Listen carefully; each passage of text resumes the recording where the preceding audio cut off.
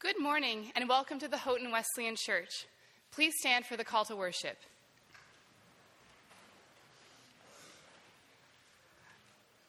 Therefore, as God's chosen people, holy and dearly loved, clothe yourselves with compassion, kindness, humility, gentleness, and patience.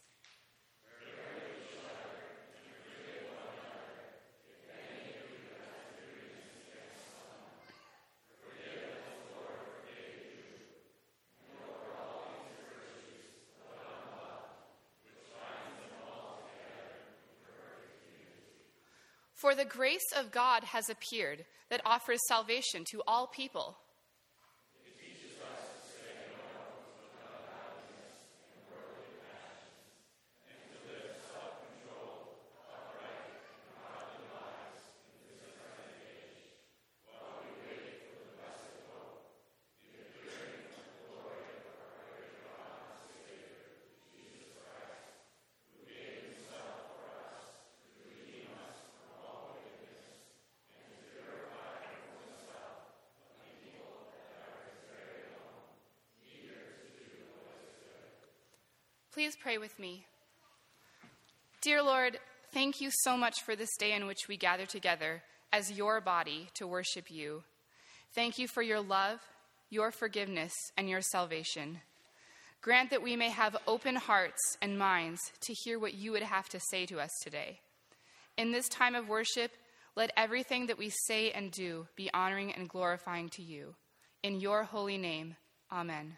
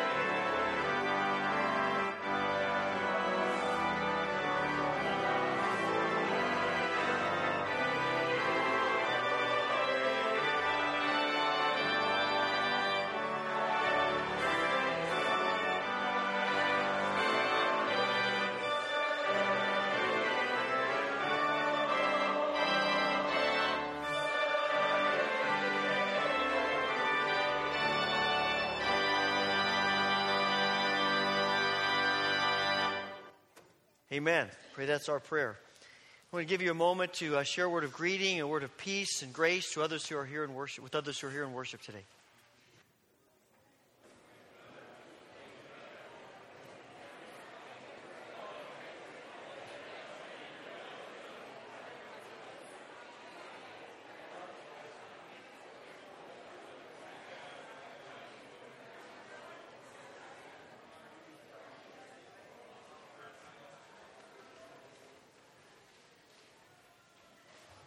With a shoebox gift. And then the greatest journey is just about to start. It's this unique 12-lesson discipleship program that teaches children about the Bible and Jesus Christ in more than 60 languages in 75 countries. It's an opportunity, really, for children to lay a firm foundation for a life and faith set on their Savior. Kids learn that they're new creations in Jesus Christ, that God saves them from their sins forever. They memorize Bible verses and learn how to follow Him each day. They even learn to share their faith in Christ with others. And then, children receive a Bible in their own language when they graduate from this unique discipleship experience. And for hundreds of thousands of children around the world, the adventure of faith in Christ is just beginning. And that is the greatest journey. This is one of the parts of the ministry of Operation Christmas Child. Today is the last day to turn in your boxes. You can bring them to the church anytime throughout today. There's a table in the community room foyer, or you can drop them off by the church offices. We will take them to the distribution center tomorrow, I believe, and then on to the next places.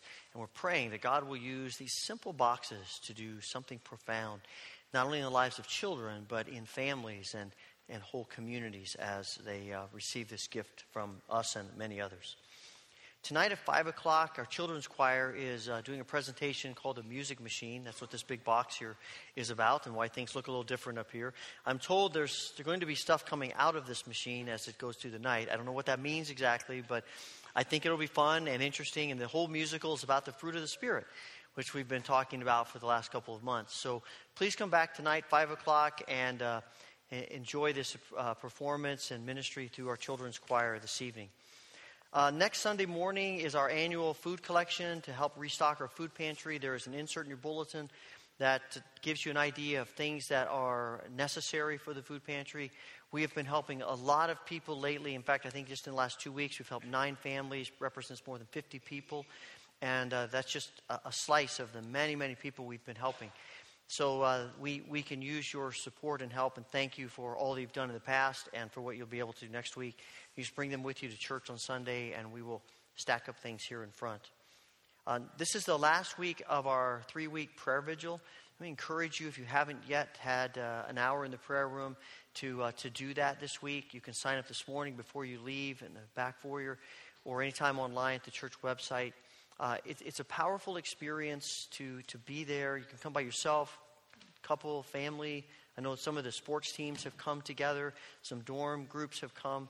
And just to be a part of setting aside time for an hour or some more just to think about God together, to pray, to listen. So let me encourage you, if you haven't yet come to the prayer room, to do so. If you have come, sign up for another hour and come back in this final week of us doing this. Next Sunday evening at 5, we will conclude the prayer vigil. We've got a couple things going on next week. We will begin here in the sanctuary of time of singing and sharing, just talking to one another about what God's doing in our lives. And then we will go to the community room around 5:30 or so, and we're going to have what we're calling a fruit potluck. Talking about the fruit of the Spirit, what else would we do, right? So we want to encourage you, if you can, to bring a dish with includes one of the fruit that we've been talking about, or actually any kind of fruit would be all right. Anything you want to bring, we'll just share together, and it's just a time of fellowship as we meet together in the community room next week. So we invite you to be a part of that and hope you will. On Sunday, December 8th, that evening, we are going to be celebrating the sacrament of baptism. Some of you have already talked to me about your desire to be baptized. If you haven't yet and you would like to, let me know this week as we are preparing classes for people who will be baptized on that night. Lots of prayer concerns in the bulletin, things related to our lives and the world. Certainly want to continue to pray for the Philippines and the great tragedy there, as well as other circumstances in our lives and in our world. Please join me in the prayer of confession that is printed in your bulletin.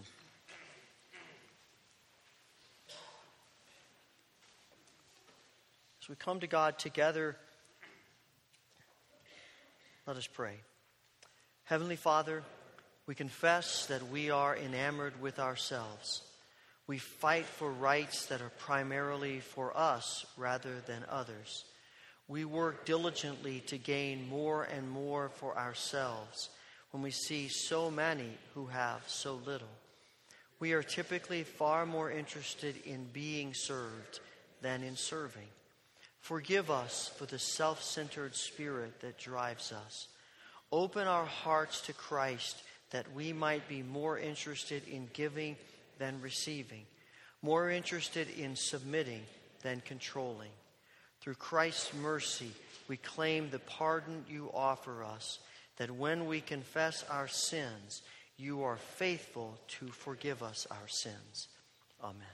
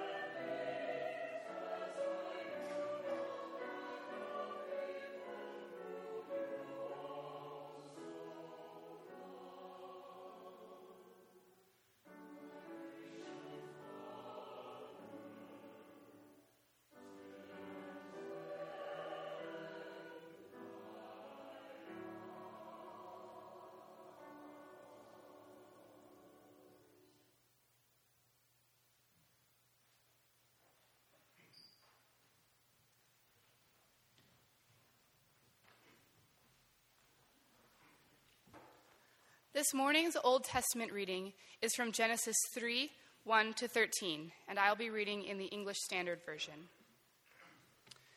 Now the serpent was more crafty than any other beast of the field that the Lord God had made. He said to the woman, "Did God actually say, 'You shall not eat of any tree in the garden'?" And the woman said to the serpent, "We may eat of the fruit of the trees in the garden." But God said, "You shall not eat of the fruit of the tree that is in the midst of the garden, neither shall you touch it, lest you die." But the serpent said to the woman, "You will not surely die. For God knows that when you eat of it, your eyes will be opened, and you will be like God, knowing good and evil."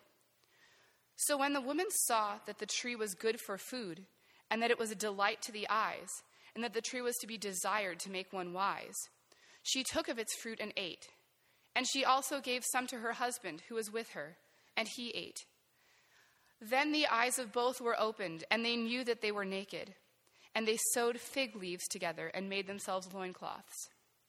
And they heard the sound of the Lord God walking in the garden in the cool of the day.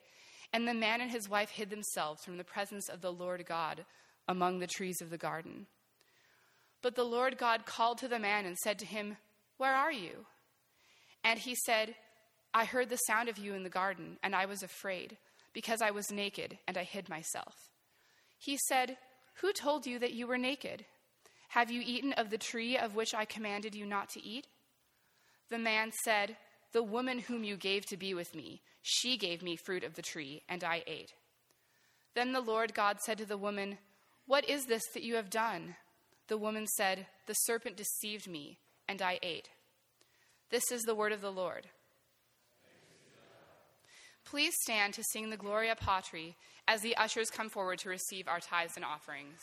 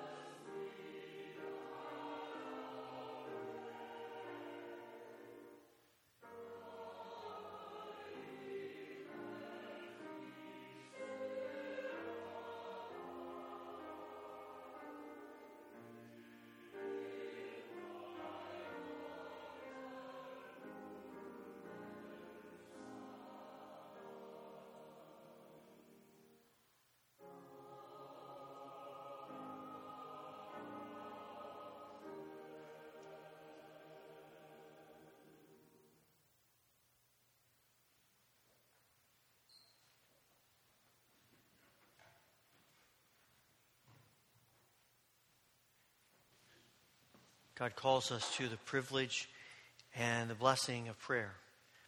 As we offer our prayers today, if you would like to use the altar rail as the place where you pray, please come and join me.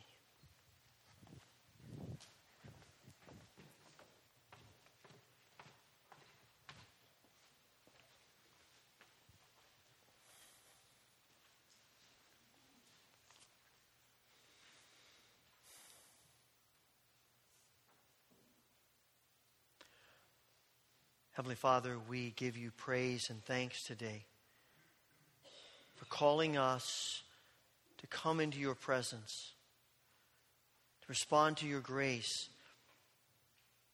pour out our hearts, to listen to you as you speak into our lives. We come today with numerous and various concerns, burdens, struggles. In this moment of silence, hear our prayers.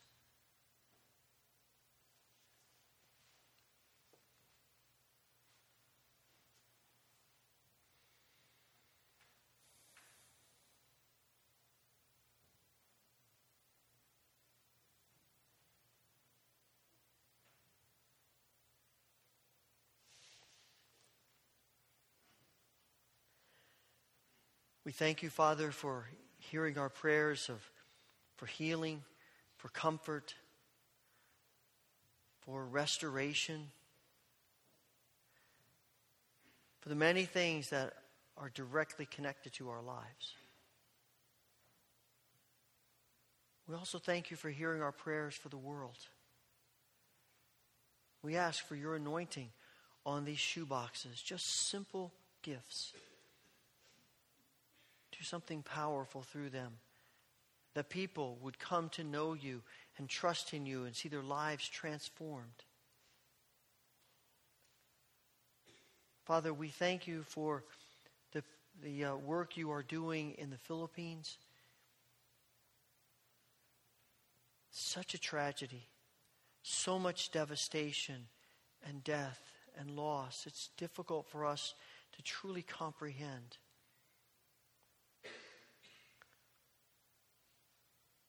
Minister your presence among the people there.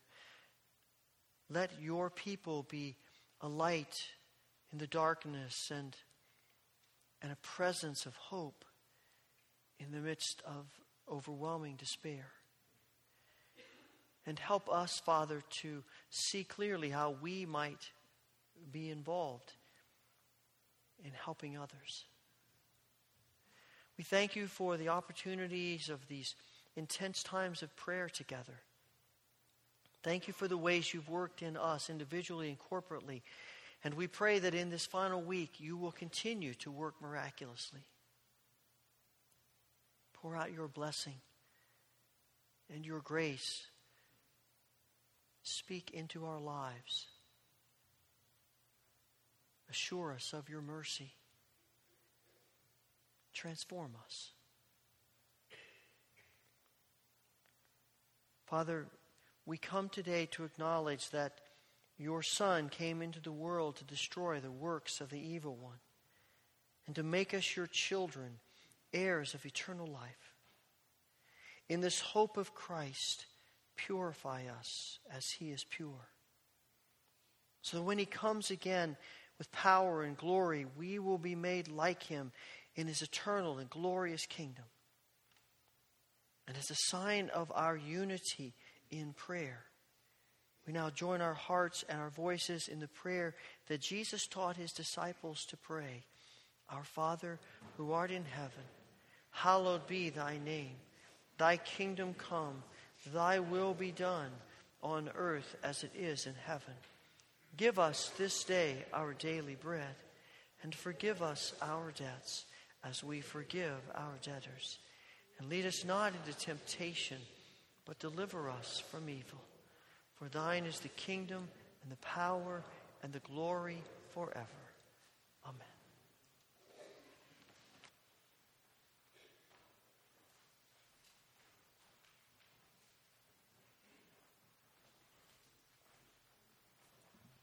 Please stand in the centuries-old tradition of the Church for the reading of the Gospel of Mark, chapter 10, verses 17 to 31. And as he was setting out on his journey, a man ran up and knelt before him and asked him, "Good teacher, what must I do to inherit eternal life?" And Jesus said to him, "Why do you call me good? No one is good except God alone. You know the commandments. Do not murder, do not commit adultery, do not steal, do not bear false witness, do not defraud, honor your father and mother." And he said to him, "Teacher, all these I have kept from my youth." And Jesus, looking at him, loved him, and said to him, "You lack one thing. Go, sell all that you have and give to the poor, and you will have treasure in heaven. And come, follow me." Disheartened by the saying, he went away sorrowful, for he had great possessions. And Jesus looked around and said to his disciples, "How difficult it will be for those who have wealth to enter the kingdom of God." And the disciples were amazed at his words.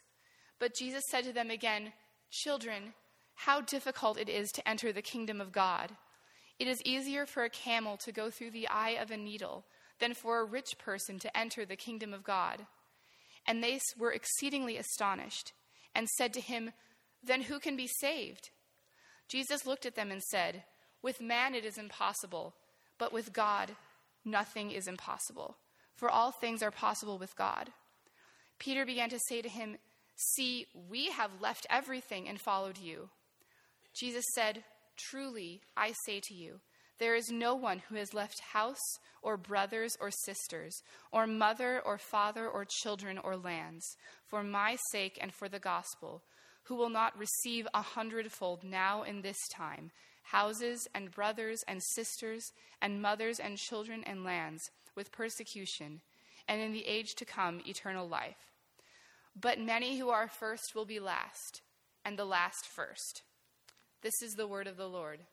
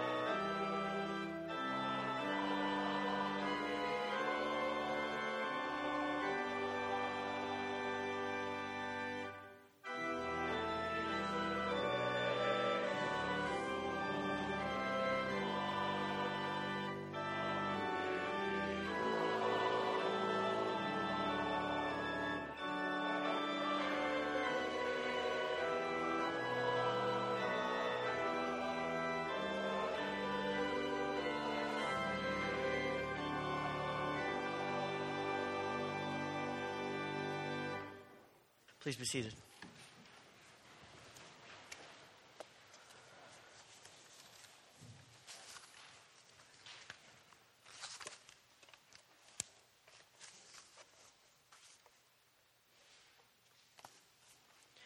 Many of you know, or some of you might know, about a study that was done a number of years ago. I think it was at the University of Stanford, and it's called the Marshmallow Test. You know, it's a take little children, 3, 4, 5, maybe 6 years old, put them in a room by themselves, and put a little plate in front of them with a marshmallow on it. And you tell them, look, I'm going to be back in 15 minutes. If you don't eat the marshmallow when I come back, I'll give you a second one. And then they watch from a one-way mirror what the children do. 2/3 of the children eat the marshmallow. And they use this for all kinds of things and all kinds of studies about how children develop and think. I was watching something online the other day, a gentleman, Joaquin de Posada, who was sharing about this study and some of the things that his organization is doing with it. And he said one of the questions he had was, is this something that is only happens with American children, or is it wider spread than that? Is it a universal mindset about how children respond to the marshmallow in front of them? So he said he went to Colombia and he did this study with some children there. And you're going to see in this short clip some of the responses of the children. And it was very funny. I used 4, 5, and 6 years old kids. And let me show you what happened. Hasta para un niño de 4 años, es atractiva la idea de tener el 100% de retorno a la inversión en 15 minutos. Sin embargo, algunos de ellos, tan pronto la puerta se cerró, se comieron el marshmallow inmediatamente.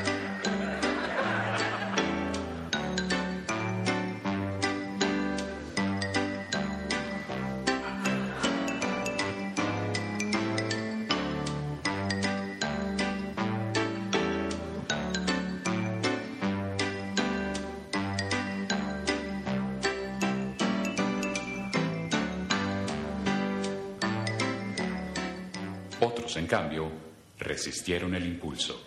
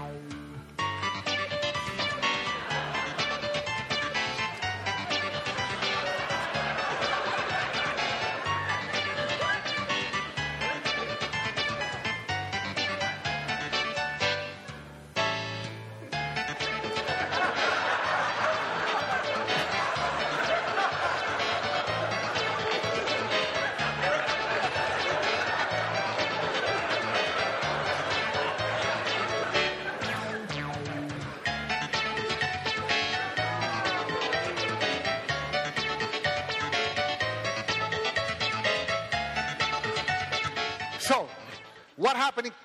Isn't she darling? He says it later on in this. He says that little girl who was sniffing it, almost hyperventilating, doing that. He said she ate the middle out of the marshmallow and left the outside so that it looked like she didn't eat it. So she get another one. He said one of the things they do with this is talk about how successful children will be later on in life. He said she will be successful, but we better keep our eye on her. When I was watching that, I thought to myself, maybe we should give everyone something like a Hershey's Kiss when you come into church this morning and say, now don't eat them until after church and see how many are left when we get done. But I decided I wouldn't put you through that. Self-control is hard. You know, it's not just for little children. And as they're doing that, we can picture ourselves with other kinds of things, you know, walking around it, contemplating, trying to figure out how we will respond to what we are pretty sure we're not supposed to do. And isn't that how we typically think of self-control? I mean, self-control is to abstain from things that we shouldn't do. It is to keep a check on our passions. That's what we're talking about with self-control. That's the normal way we think about it. I don't do these things. And I don't do them because they are harmful to me or because they are harmful to other people. And so I abstain. I keep my passions in check. We see that kind of mindset throughout the scriptures.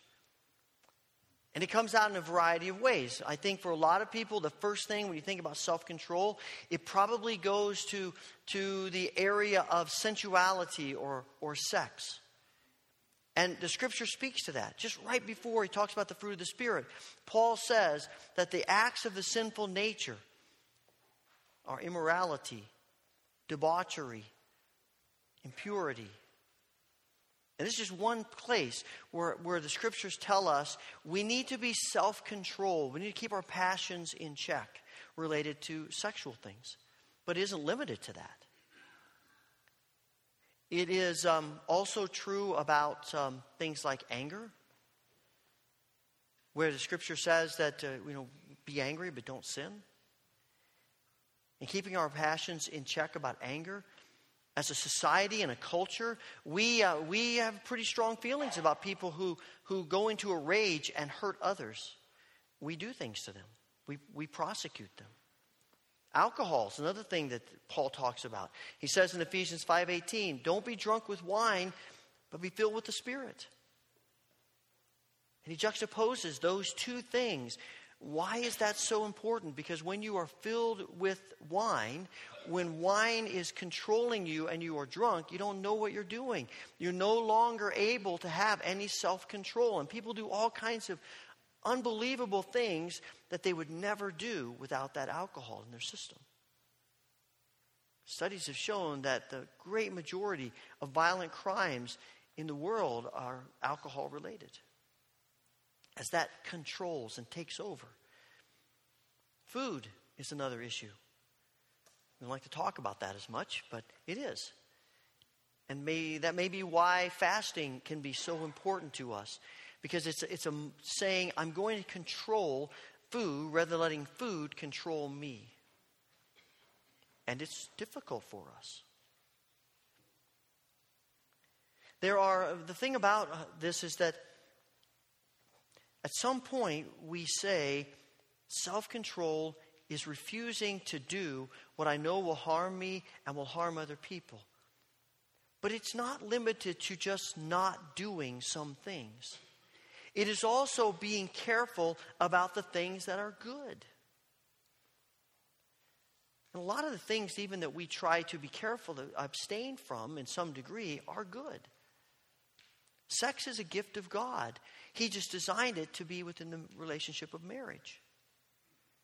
Food is a gift of God. We have to have food. It just tends to control us. Anger is a gift of God. That's why a lot of people act about injustice. And we should be angry about injustice. Most of the time, though, our anger is vengeance. Money, possessions, a great gift from God. And too often, what we own owns us.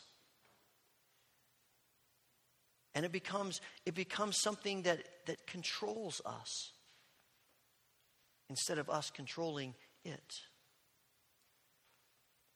There are all these things that are good, but I would take it one step further. It's not just the things that we recognize. I think it's even things that help us know God. I would say we need to be careful about things like prayer and the reading of Scripture and corporate worship. And you're thinking, whoa, what are you talking about? I'm talking about the fact that sometimes those things can become more important to us than Christ. That those things are supposed to lead us to. We can become so obsessed with getting into another Bible study or going to another prayer thing or coming to another gathering. And it's all about appearances. It's all about being obsessive, compulsive about it. And we walk out no different than we came because it really isn't about Jesus. It's just about making us feel better because we feel more spiritual. Now, should we stop doing those things? Not by any means. But sometimes those things can control us and we become compulsive about them. And instead of them becoming a means to an end of leading us to Christ, they become the end in and of themselves. And we are out of control. But I think if you think about what Paul is saying here in Galatians 5, In one way or another, all of these things that we've talked about in terms of how we think of self-control are agreed upon by our culture and our society. That we ought to be careful, that we don't want to be obsessive compulsive. We look at those things and say, yeah, nobody should be that way, and we try to avoid that. So what is Paul saying here that comes out of being filled with the Spirit? What is it about leading a life that's led by the Spirit that makes self-control different? Because he says the fruit of the Spirit is love, joy, peace, patience, kindness, goodness, faithfulness, gentleness, self-control. Something about self-control that comes out of our lives through the Spirit has to look different than how everyone else thinks about it. And I think it's this. That Spirit-led self-control is actually surrendering ourselves to the control of the Spirit. Spirit-led self-control is really surrendering control of ourselves to the Spirit. If something of that isn't in Paul's meaning, then self-control is just working harder, self-mastery. We are doing things where we can work better, we can work stronger, I can do this on my own, I can be the master of this situation and of this problem, I can do it. And it's about us. And so what we have here are 9 characteristics of the fruit of the Spirit, and the first 8 of them can only be done by the Spirit, but the 9th one we can do if we just work hard enough. And obviously that's not what Paul is saying to us.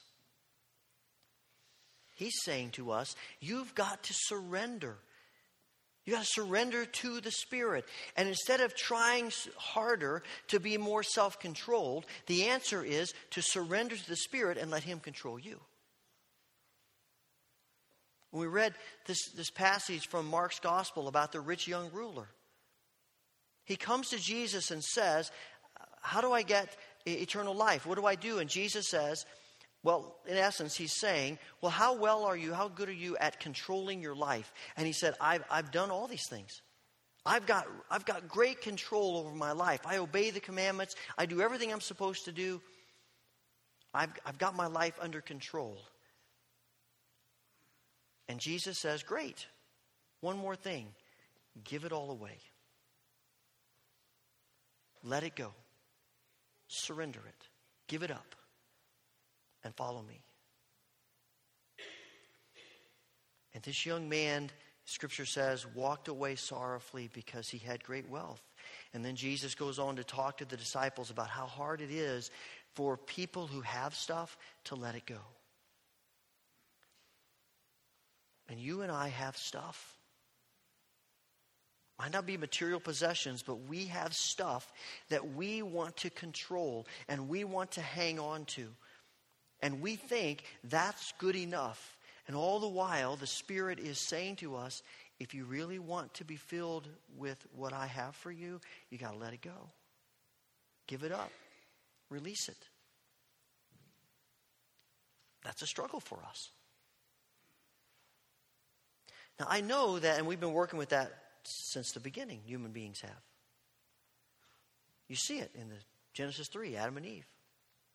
Now, I think more than likely that the fruit that Adam and Eve ate was probably not an apple.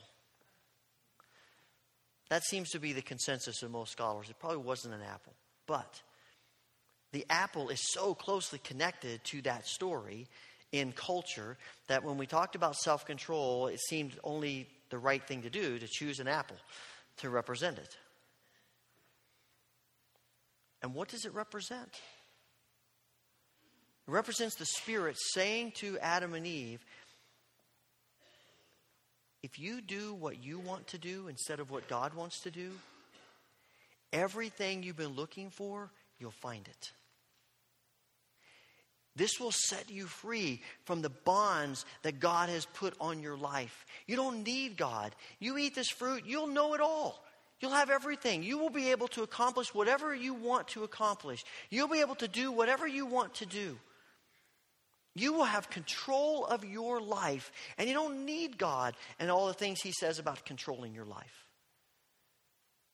You will be free. And what is it we find when they eat the fruit? What's the first thing that happens when God appears? They are afraid. Fear. Not security. Not self-control. Not everything they wanted. The exact opposite. And what they thought was freedom is really ultimate bondage.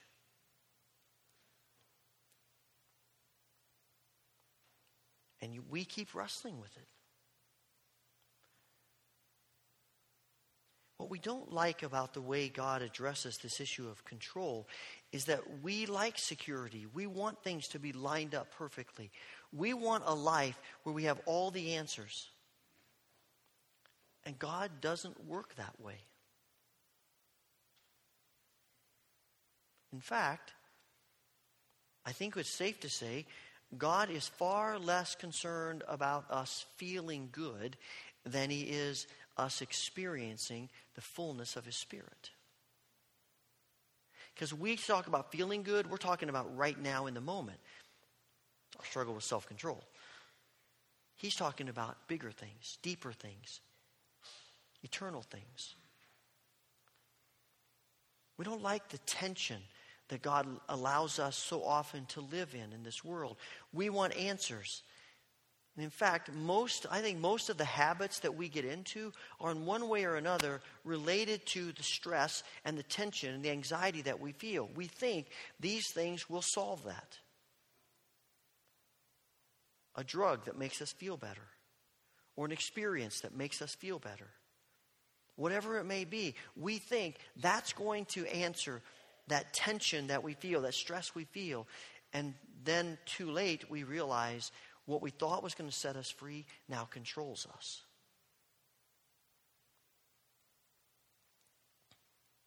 But we get just enough of that sense of gratification immediately that we keep going back to it and we can't let it go.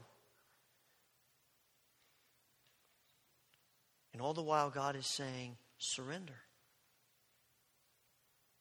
The answer is surrender. It's hard. Mark Laverton, in his book, The Dangerous Act of Worship, tells of a guy coming to his office one day. Mark's a pastor, was a Presbyterian church in Berkeley, California.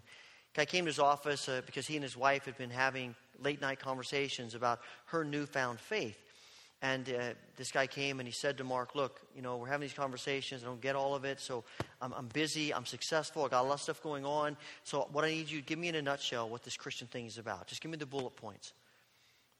And Mark said, I could have given him pamphlets. I could have given him books. He said, but I decided, no, I'm not going to do that. He said, instead, I said to him, look, I'm not going to give you those things that you think you want. I'm not going to do it. He said, why? He said, because if I gave you those bullet points, if I talked to you about what Christian faith is in a nutshell, and you really thought about it, it would rock your world. And it would transform. You'd have to think so differently about how you do your work, how you live at home, how you live your life every day, everything that you do, your relationships, everything about your life would change. And I don't really think you want that to happen, do you? I said, no, I don't. I said, exactly. And the guy said, well, maybe we could talk about that. And see, you and I are that same way. We want to talk a lot about God. We want to talk a lot about following God. But when push comes to shove, we want to control. We are control freaks. Here's the dirty little secret about the Christian faith. So is God. And he's bigger than we are, and he's more about that than we are. And ultimately, it comes down to really what Lewis said in The Great Divorce. In the world, there's two kinds of people. People who say to God, your will be done, and people to whom God says, your will be done. We either grab control or we let go of control.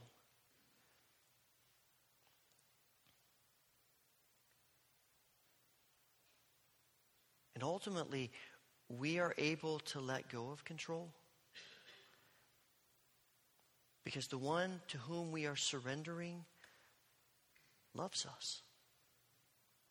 The one to whom we're surrendering says to us through the prophet Jeremiah that he spoke to the exiled Israelites, I know the plans I have for you to prosper you. Not to harm you, but to do good to you. And I know sometimes it doesn't seem that way. When all the chaos of life feels out of control, when you feel tension and stress, and I'm not giving you all the answers that you want, it feels like everything's out of control. And in those moments, the temptation is to grasp it. God says, let go. It's important to plan, to prepare, to think about life, of course, but we hold everything loosely when we surrender to God. Because ultimately, our self-surrender, our self-control is rooted in God's self-control. In the pages of Scripture, you look at almost every page of Scripture, and you will see God practicing self-control. Abraham and Sodom and that whole story of God saying, that's enough, and I need to destroy this city because of the evil they're doing in the world. And Abraham says, what if there are 50 people there who are good? God says, okay, I'll spare them. And 45, I'll spare them. 40, I'll spare them. 30, 20, 10, I'll spare them. Because God is always thinking about control, relenting. Jonah and the Ninevites, God sends Jonah and he says, in 30 days, you guys are toast. When they repent, and God says, that's what I wanted. And he stops his punishment. And Jonah's irritated because he wants to see some people fry. God wants to see them repent. And in Luke's gospel, Jesus and disciples are going into a Samaritan village, and the village rejects them and says, we don't want you and your kind here. And James and John, they don't call them the sons of thunder for nothing, say to Jesus, we should pray down God's fire on this village and wipe it out? I can see Jesus, a smile on his face, saying, guys, that's not how we do things. How many times do I have to tell you? And ultimately, as Jesus hangs on the cross and his enemies berate him and mock him and degrade him, the most natural response would be, just wait till you guys get yours. And instead, he says, Father, forgive them. Did he have a right to do whatever to those people? Of course he did. But his loving heart chose something else. And you and I are called over and over again, not to a life that's necessarily safe, but to a life of trust that is good, and that meets that deepest yearning in our souls that we were created to experience. I was in the prayer room one night this week. I like going late at night. Things are quiet, and it's just a stillness in the room in the church. And when I go, I often like to listen to music to sort of bring myself into that time of prayer, to prepare myself to speak to God and to listen to God. And I grabbed a CD and I put it in the machine, and it was playing some music, and a song came on that I hadn't heard for quite some time. It was one of the old spirituals. And I listened to this song, and I began to ponder the slaves whose whole life was about being controlled by other people. I mean, everything about their existence was the control of other people on them. And yet, in the midst of that circumstance, the Christian slaves could sing this song. And the more I pondered that, the more I realized that God was speaking into my heart about all the ways in which I want to control and all the ways in which I want to be in charge, and hearing his call once again to let go and to surrender. And the song's just been going through my mind over and over this whole week. And God's been using it to speak to me, and maybe it'll be a word to you too.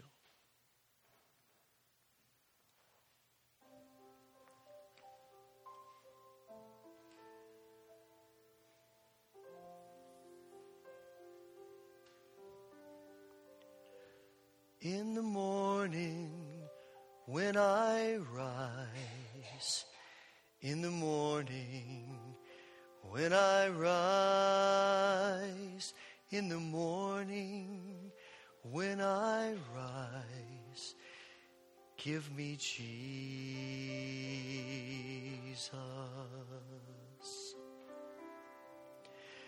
Give me Jesus. Give me Jesus. You can have all this world, but give me Jesus.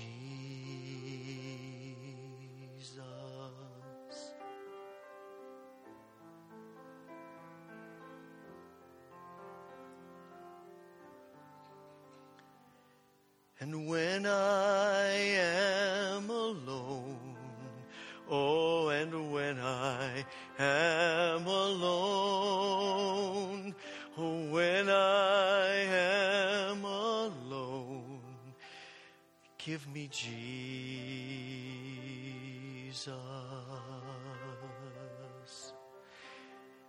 Give me Jesus. Give me Jesus. You can have all this world, but give me Jesus.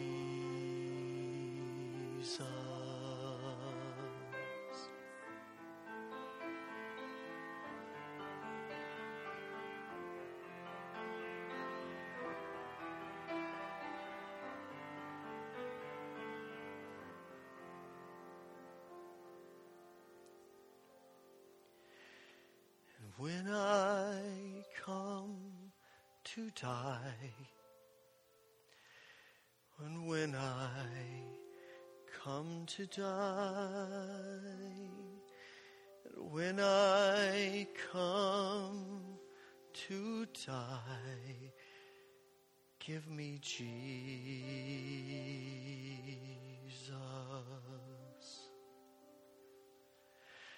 Give me Jesus.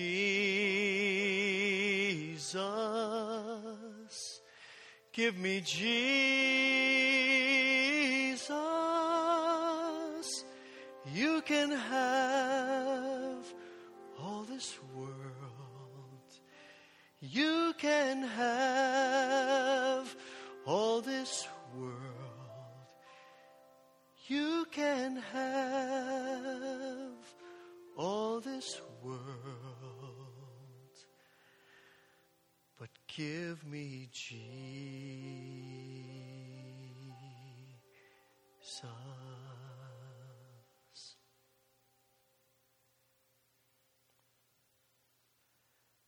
Father, in this moment of silence, hear our prayers.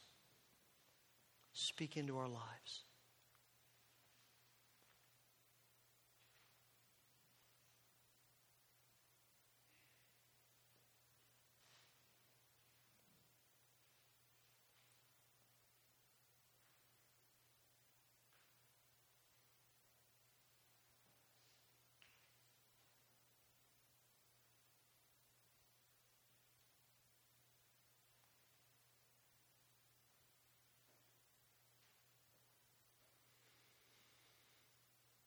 Father, we thank you for your Spirit and the work of your Spirit in us. Give us grace to continually surrender all that we are to you. that we might know the joy of you controlling our lives. And we ask this through Jesus. Amen.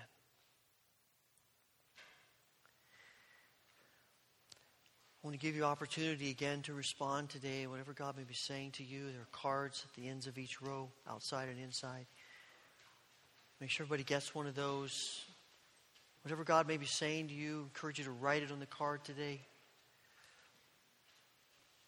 Let's commit to 5 minutes of prayer each day, asking God to bring self-control out of our lives. And the elders are downstairs. If anyone would like to have them pray with you, talk with you, listen to you, they're there. As we prepare to go from this place, I'm going to ask you to stand as we sing together the closing hymn, as we commit once again to our lives to the control of Christ. Let's stand as we sing.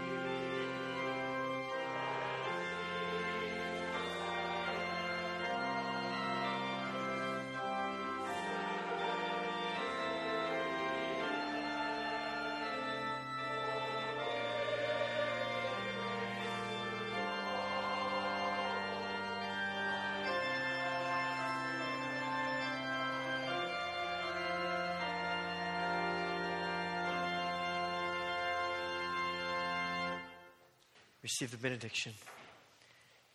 May the Lord bless you and keep you. May the Lord make his face shine upon you and be gracious unto you. May the Lord turn his face toward you and give you peace. Amen.